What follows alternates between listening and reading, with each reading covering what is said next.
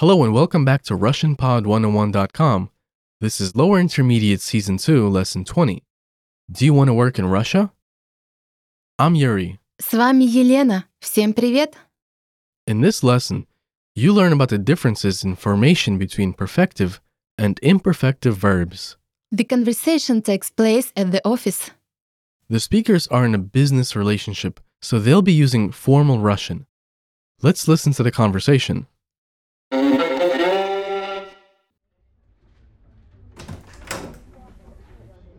Здравствуйте, проходите. Пожалуйста, садитесь.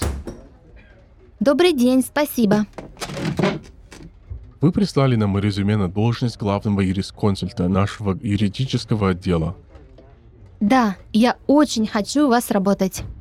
Посмотрим. Так, я смотрю, вы окончили университет имени Ломоносова. Да, юридический факультет. Однако, у вас небольшой опыт работы в сфере международного права. А мы в основном работаем с международными контрактами и иностранными компаниями. Я знаю, но у меня хороший английский, и я быстро учусь. Плюс я не боюсь трудностей и готова много работать. Хорошо. Тогда давайте начнем с теста. Давайте.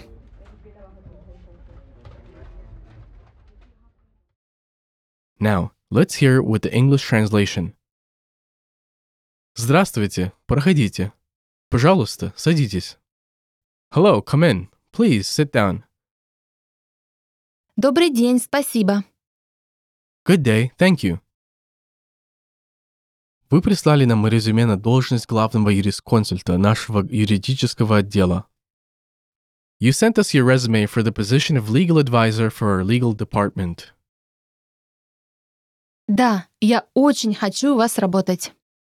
Yes, I really want to work for you. Посмотрим. Так, я смотрю, вы окончили университет имени Ломоносова. So, let's see. As I see, you graduated from Lomonosov University? Да, юридический факультет. Yes, law faculty. Однако, у вас небольшой опыт работы в сфере международного права, а мы в основном работаем с международными контрактами и иностранными компаниями. However, you have little experience in the field of international law, and we're mainly working with international contracts and foreign companies. Я знаю, но у меня хороший английский, и я быстро учусь. Плюс я не боюсь трудностей и готова много работать. I know, but I have good English and I'm a fast learner. Plus, I'm not afraid of difficulties and ready to work hard. Хорошо. Тогда давайте начнем с теста. Okay, then let's start with the test. Давайте. Okay. Elena, I've heard that these days it's not so easy to find a job in Russia, especially for young specialists. Well, 10 years ago, if you graduated from prestigious universities like Lomonosov Moscow State University or Plekhanov Russian Academy of Economics, you had a really good chance of getting a job in a good company. But nowadays, this isn't enough. You should also be fluent in at least one foreign language. So, what kind of qualities do Russian companies want to see in future employees? Well, first of all, the candidate should be responsible and self-motivated. Russians appreciate creativity and the desire to grow professionally. I see. So, you should always do your best to keep your qualifications at a high level. Let's take a look at the vocabulary for this lesson. The first word we shall see is Опыт. experience. Опыт. Опыт. Next, Должность. post, position. Должность. Должность. Next, Юрисконсульт. legal advisor, counsel. Юрисконсульт. Юрисконсульт. Next, Тест. test. Тест. Тест. Next, Компания. company, Компания. Компания. next, Трудность. difficulty, Трудность. Трудность. next, Быть готовым. to be ready, Быть готовым. Быть готовым. next, Начать. Начаться. to start, to begin, Начать. Начаться. Начать. Начаться. next, Международное право. international law, Международное право. Международное право. and last, Иностранный. foreign. Иностранный. Иностранный. Let's take a closer look at the usage of some of the words and phrases from this lesson. What's first? The first word for this lesson is the feminine noun должность, which is translated as position and is most often used in the context of a professional field. Here are some frequently used phrases with this word. Назначить на должность. To appoint the position, Получить должность. to get a position, Выборная должность. elective position, Занимать должность. to take up a post. How about some sample sentences, Elena? Sure thing. Он занимает должность финансового директора с 2001 года.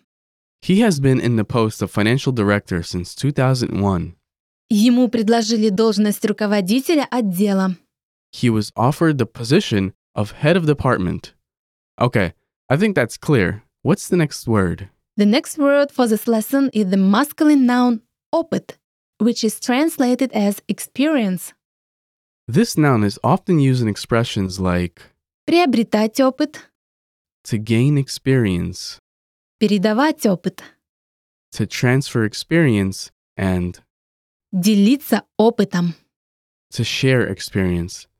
For example, У тебя есть опыт работы с договорами? do you have any experience working with contracts? Компания ищет сотрудников с опытом работы. The company is looking for employees with working experience. Okay, now onto the grammar. In this lesson, you learn about the differences in formation between perfective and imperfective verbs. As you already know, perfective and imperfective verbs form pairs, where imperfective verbs show that an action is in progress, whereas perfective verbs point out the result of such action or its ending. So, Eliana, we know that you can find verb forms in dictionaries, but what should you do if you don't have a dictionary handy? Let's talk about some rules that can help you determine whether a verb is perfective or not. The first rule is called the prefix rule. You can judge whether the verb is perfective or not by the presence or absence of a prefix. As a rule, imperfective verbs don't have any prefixes, whereas perfective verbs do. For example, Писать to write. and написать. As you can guess, the word писать is imperfective and написать is perfective. Here's one more example. Читать To read. and прочитать. The second rule is the suffix rule. Imperfective verbs have either of the suffixes iva or iva. Though some verbs may also have a prefix, only the suffixes iva or iva point out that the verb is imperfective. For example, Подписать to sign. and подписывать. As you can guess, the word подписывать is imperfective and подписать is perfective. And here's one more example, Переписать, which is a perfective verb. which means to rewrite. And переписывать, which is an imperfective verb. Some verbs differ only by their suffixes a, ya, and i.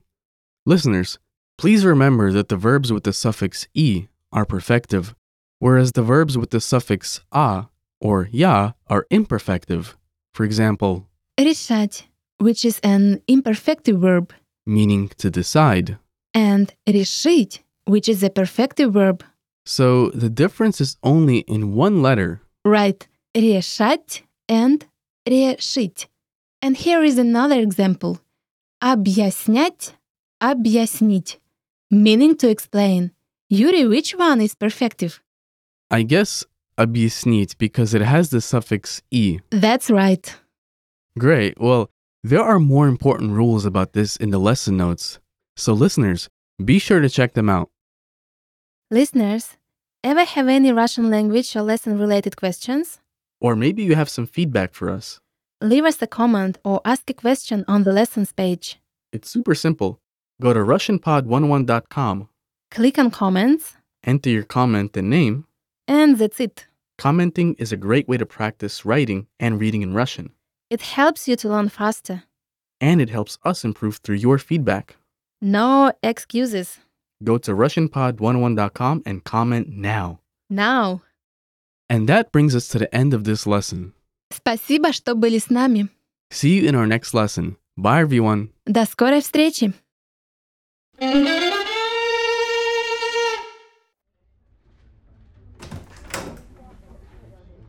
Здравствуйте, проходите. Пожалуйста, садитесь. Добрый день, спасибо. Вы прислали нам резюме на должность главного юрисконсульта нашего юридического отдела. Да, я очень хочу у вас работать. Посмотрим. Так, я смотрю, вы окончили университет имени Ломоносова. Да, юридический факультет. Однако, у вас небольшой опыт работы в сфере международного права. А мы в основном работаем с международными контрактами и иностранными компаниями. Я знаю, но у меня хороший английский, и я быстро учусь. Плюс я не боюсь трудностей и готова много работать. Хорошо. Тогда давайте начнем с теста. Давайте.